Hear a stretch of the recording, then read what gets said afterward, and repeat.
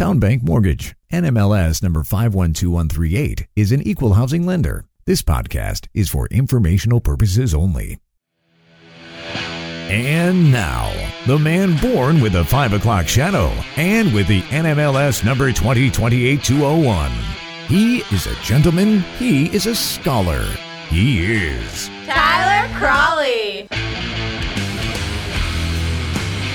Welcome, everyone, to the Tuesday edition of the Markets and Mortgages podcast. I am your host, the aforementioned Tyler Crawley, and we got a lot to get to, which is surprising for a Tuesday show. Usually Tuesdays are kind of boring. I'm not going to lie. Usually it's kind of like we get some inventory data, which I like the inventory data from Altos. I'm a big fan of Altos, but sometimes it's just number oriented. Today is the exact opposite of that. We have a lot to get to, a lot of drama to get to. We're clearing up myths, exposing new ones, I should say. And of course, we will be talking about inventory here on the Tuesday edition of Markets and Mortgages. We got to start. We're not going to spend too much on this because I'm not surprised at all by this, but we got to talk about it because this happens far too often. In fact, it seems like this is always the case. So Stephen Curry, of course, NBA superstar, Golden State Warriors. I mean, just without a question, immense talent. And I like Curry. He's a big time golfer. He's done a lot to help promote the game. There's this really great video of him getting his clubs regripped at like Dick's or something. And he was like walking out in the parking lot. And it was just so funny because you would think like, that's what I do. Like I go to Dick's Sporting Goods to get my clubs regripped. Like you wouldn't think that that's what Curry's doing. You think he'd have like someone go do that for him, or I don't know. It was just kind of funny. And so I have no problem with Curry. However, I do have a problem with his recent action about a proposed development near his very, very, I'm sure, amazing $30 million mansion. So they want to build affordable housing close to his mansion, and he's not having it. He is not.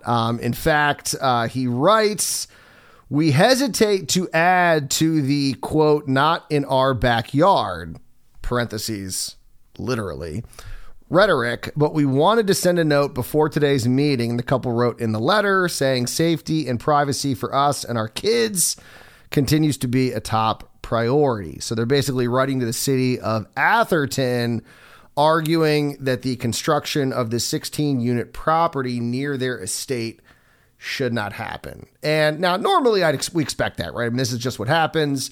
This happens far too often. People have these very nice homes, and they don't want to build multifamily, especially not affordable housing. Under normal circumstances, this would be like, yeah, I don't like it, but I understand it. I mean, I'm not for it, but it's a big problem out there. It's why the single family zoning has become such an issue. This happens way more often than it should. But what makes this story interesting is that Curry himself has been a big proponent of dealing with the wealth gap that exists in this country, specifically focusing on the racial wealth gap, and joining a nonprofit in 2021, in which focused on trying to find a way to solve the racial wealth gap that exists. Because there is a racial wealth gap. I mean, if you look at the average net worth of a white person versus a black person, I think the average net worth for a white person's, I don't know, a couple $100,000. Average black person's around 70,000, 60,000, somewhere around there. But one of the big reasons for that is housing. And this is true, right? I mean, I don't want to get into it because we could spend an hour talking about it, but we can talk about the sort of historical discrimination that happened for blacks, Hispanics, even poor whites, certain neighborhoods, the whole idea of redlining, that happened, that existed. And those families were excluded from the ability to buy homes, to get financing to buy their home, which then didn't allow them to build wealth, because that is the number one way that people build wealth in America, buying a home, and they were excluded from being able to do that. And so one of the ways that we can correct that wrong is by making homes more affordable, allowing people to find themselves in a situation where they can buy a home. There are a lot of products out there that lower the down payment, find a way, programs out there for first-time home buyers. There have been other programs that have been released by, other institutions trying to help people who have historically been discriminated against when it comes to mortgages and housing. But the best way to solve all of these problems is by making housing overall more affordable. And the way you do that is by building more of it. It's very simple. It's really the easiest thing on the history of the planet. Everyone always tries to figure out how do we fix this housing situation? It's super easy. Supply and demand. We have a lot of demand and not a lot of supply. We need to increase supply. Now, right now, demand is depressed, but it's going to come back. I mean, there's no doubt about that. But we need to get more supply out there. And so any way we can build, I mean, and another benefit, you might say, well, Tyler, this is probably apartments. How does this help the situation? Well, it helps the situation because the more apartments that you buy means the more supply there is out there, which means rents start to fall. The lower rents fall means people aren't spending as much every month. It means they can save for a down payment and they can one day buy. If you are maxed out every month paying your rent, you're never going to be able to save for a down payment. I don't care how clever financing gets, unless you're talking about a USDA or a VA, you are putting money down. I mean, it might be as low as 3.5%, might 5%, but you're putting something down. And if you have no money to put down because it's all going to rent, then you're never going to be able to buy a home. And so there is a lot of hypocrisy here with Stephon Curry, who's basically saying one thing, but doing another.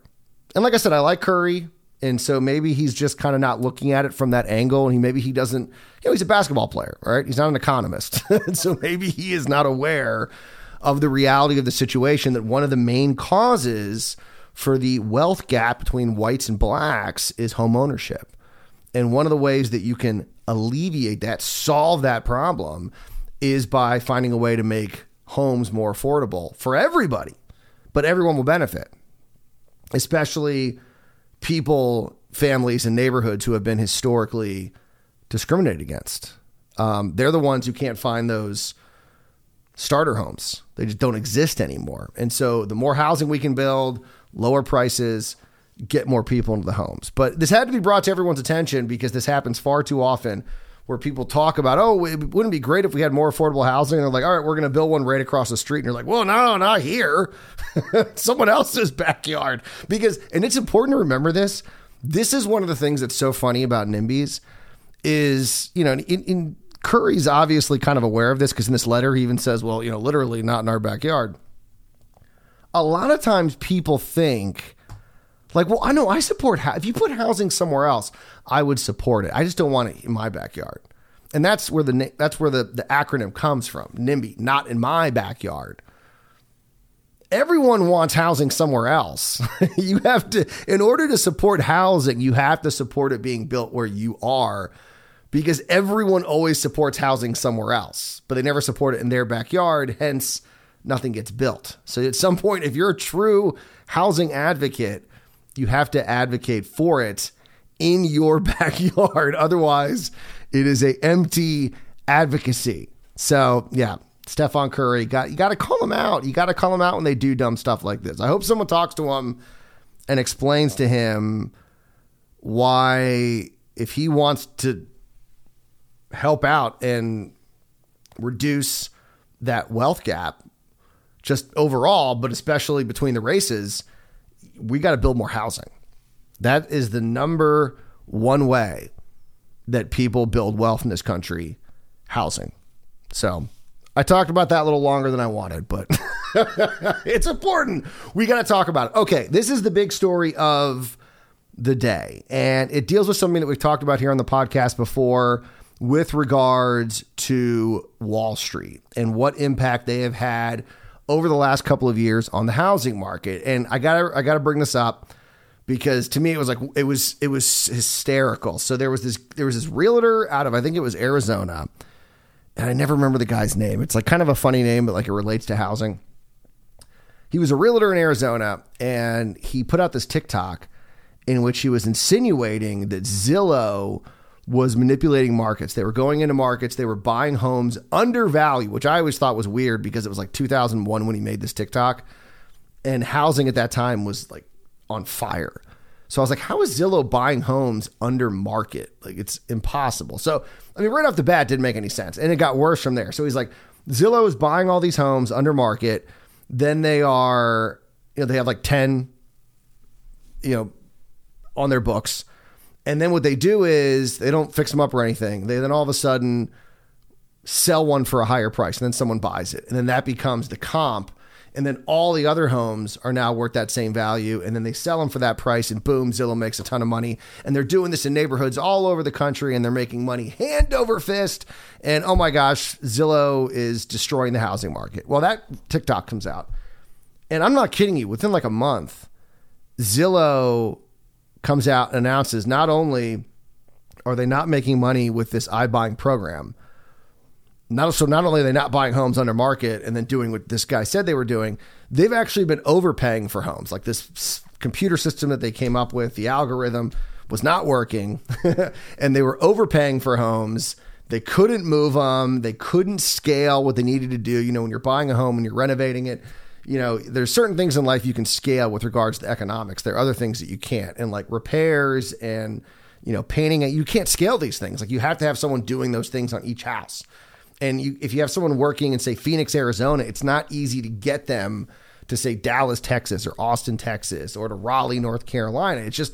It's not efficient like you could with, say, something that you can, transmit over, the internet. You can't do that. You need labor needs to be where the product is. And so Zillow comes out and is like, oh my gosh, we're losing all this money. We need to shutter this entire program because it's going to bankrupt the entire company. I mean, they didn't say that, but that was basically they lost almost $1 billion. This program was so bad, they lost almost $1 billion. And so that conspiracy theory was just completely discredited. I mean, I've never seen something be discredited that quickly and that epically. I mean, it was like, not only is that not correct, Zillow's not manipulating markets, Zillow almost went bankrupt, losing money on this program. So they're not actually making any money. Well, here's what's amazing. So Prashant Gopal and Patrick Clark over at Bloomberg had a piece out Monday morning about how Wall Street is just getting taken to cleaners right now by amateur investors. Right now, they are killing it. And they were killing it before or during the pandemic, and now they're killing it once again. And Wall Street is just getting their clock cleaned, and it's kind of funny. So Gopal and Clark write, first-time buyers and small investors have the upper hand on supposedly sophisticated players that badly misjudge the market. It's quite a turnabout.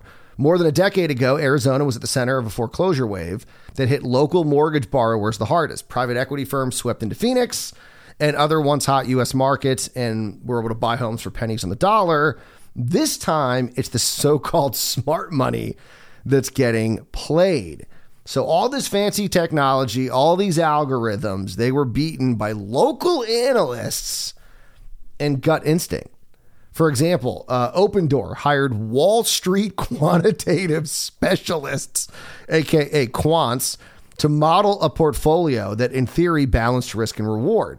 Even when it became clear to many local analysts that the market was stalling, the iBuyers and other institutions kept purchasing. In April, the Cromford Report, a Phoenix data firm, put out a red flag to its 2,000 subscribers. iBuyers kept buying to their own detriment. They way overpaid for these properties. So Wall Street firms that bought during or after the 2008 crash undoubtedly profited as home prices spiked during the pandemic. Firms that bought during the pandemic are more likely to have lost money than made money. For example, in Phoenix, Opendoor lost money on 89% of the homes it sold in the fourth quarter, an average of $58,000 a piece. before accounting for fees and expenses. So, I mean, they just got smoked. And, you know, that statistic probably is a shock to many people because of all these theories out there that, you know, Blackstone or BlackRock or whatever it was, you know, is buying up all these homes and they're destroying the housing market. Well, that was never the case. A lot of the data out there was just either was either completely wrong or it was misinterpreted. And this is the problem that you have. You know, all of a sudden housing got really hot. Everyone started commenting on housing, including myself. And so I'm not saying I was immune from this, but, you know, having done talk radio for 10 years and knowing how to analyze data to some extent, I knew at least what I was looking at when I was looking at, you know, whether I was looking at a balance sheet or whether I was just looking at numbers. And a lot of the theories out there just didn't make any sense. And there's a great piece over at The Atlantic by Jerusalem Demsas. I think I'm saying that right. She's written some amazing pieces for The Atlantic. She says that blaming the housing crisis on hedge funds and private equity may have been easy. A lot of people did it, made, you know, a lot of YouTube videos on it, but it was dead wrong. I mean, just like that guy in Arizona, the realtor who's like, oh, this is the numbers. It was just flat out wrong.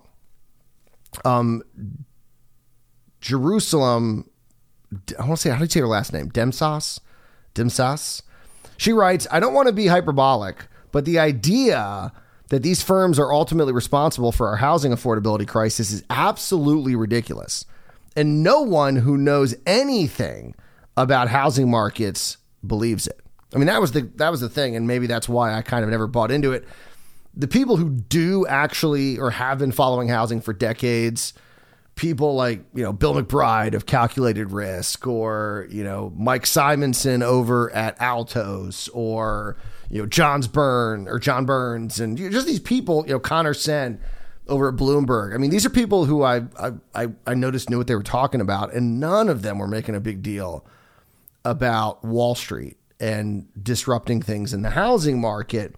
So the question is, how did this easily disprovable myth become sort of canon on Reddit message boards and, you know, Twitter?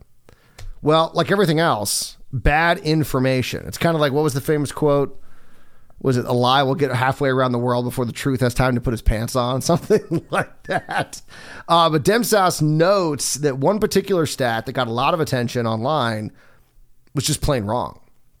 A report from the Housing Financial Services Committee reads that, quote, in the third quarter of 2021 alone, institutional investors bought 42.8% of homes for sale in the Atlanta metro area and 38.8% of homes in the Phoenix, Glendale, Scottsdale area. These are unbelievably big numbers, she writes, and they are literally unbelievable. That is, the citation provided in the document was not correct. But I was able to find the relevant report, and wouldn't you know it, it is not what it says it was.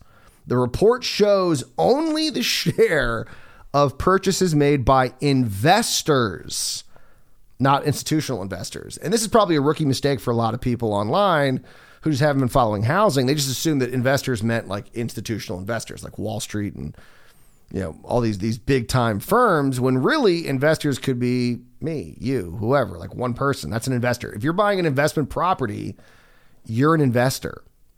And according to census estimates, 70% of rental properties are owned by individuals. In fact, Wall Street REITs, which own about 1% of single family rentals, even after all this craziness, they own about 1%. And then, of course, there are other funds and firms out there. And so maybe it's higher, but the overwhelming majority are owned by individuals who own between, I think it's like 1 in 10 properties.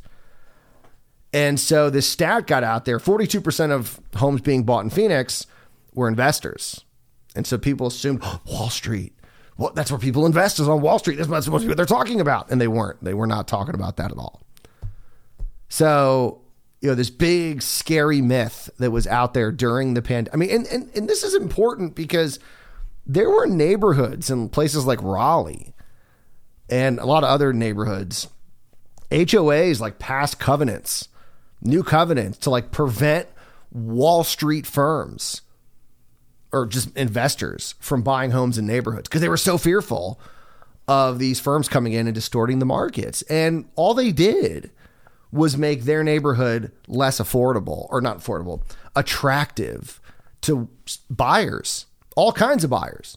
I mean, the minute you start putting restrictions on who can buy and who can't, your neighborhood automatically becomes less attractive to a lot of people. And so you're removing the investor component. Then your people are going, well, maybe I don't want to move into what's going on over here. I don't like these restrictive covenants. And so maybe we're not going to move there. And so they got tricked by a lot of dumb people online selling them this bill of goods that didn't exist. It was never a problem. I mean, sure, did numbers go up? Sure. Was Wall Street a bidder like anyone else out there? Sure. Were they helping to push the price up, especially in hotter markets? Absolutely. But were they the big bad wolf? Not even close. Like, not even close. It's not, I mean, it's they weren't even on the radar. Maybe a little bit on the radar. So people got duped by this. And it scared a lot of people. And it was complete BS. 100% BS. All right. Wow. We're going long on the first episode that we're streaming here. We're going very long. Real quick here. Housing inventory fell to the lowest level since June. This, according to Alto's research. Housing inventory fell 1.4% to roughly 466,000 single-family homes for sale for the week ending January the 30th. That's down 1% from the start of 2023. And we started 2023 at a pretty low level. In fact, we're now at the lowest level since June 27th, when the inventory level fell to 444,000. And then backing up what we saw all last week, we saw all this data. We got data on Friday, data on Wednesday and Tuesday, all saying that pending home sales were up in December. Altos has pending home sales up last week, jumping 6% in 1 week, showing that we're seeing more activity in the housing market. And that's reflected in price. The median price of a single family home in the U.S. ticked up slightly to $415,000. That is now up about 2% from the start of 2023, when it was at $405,100. And then price cuts have seen a big drop.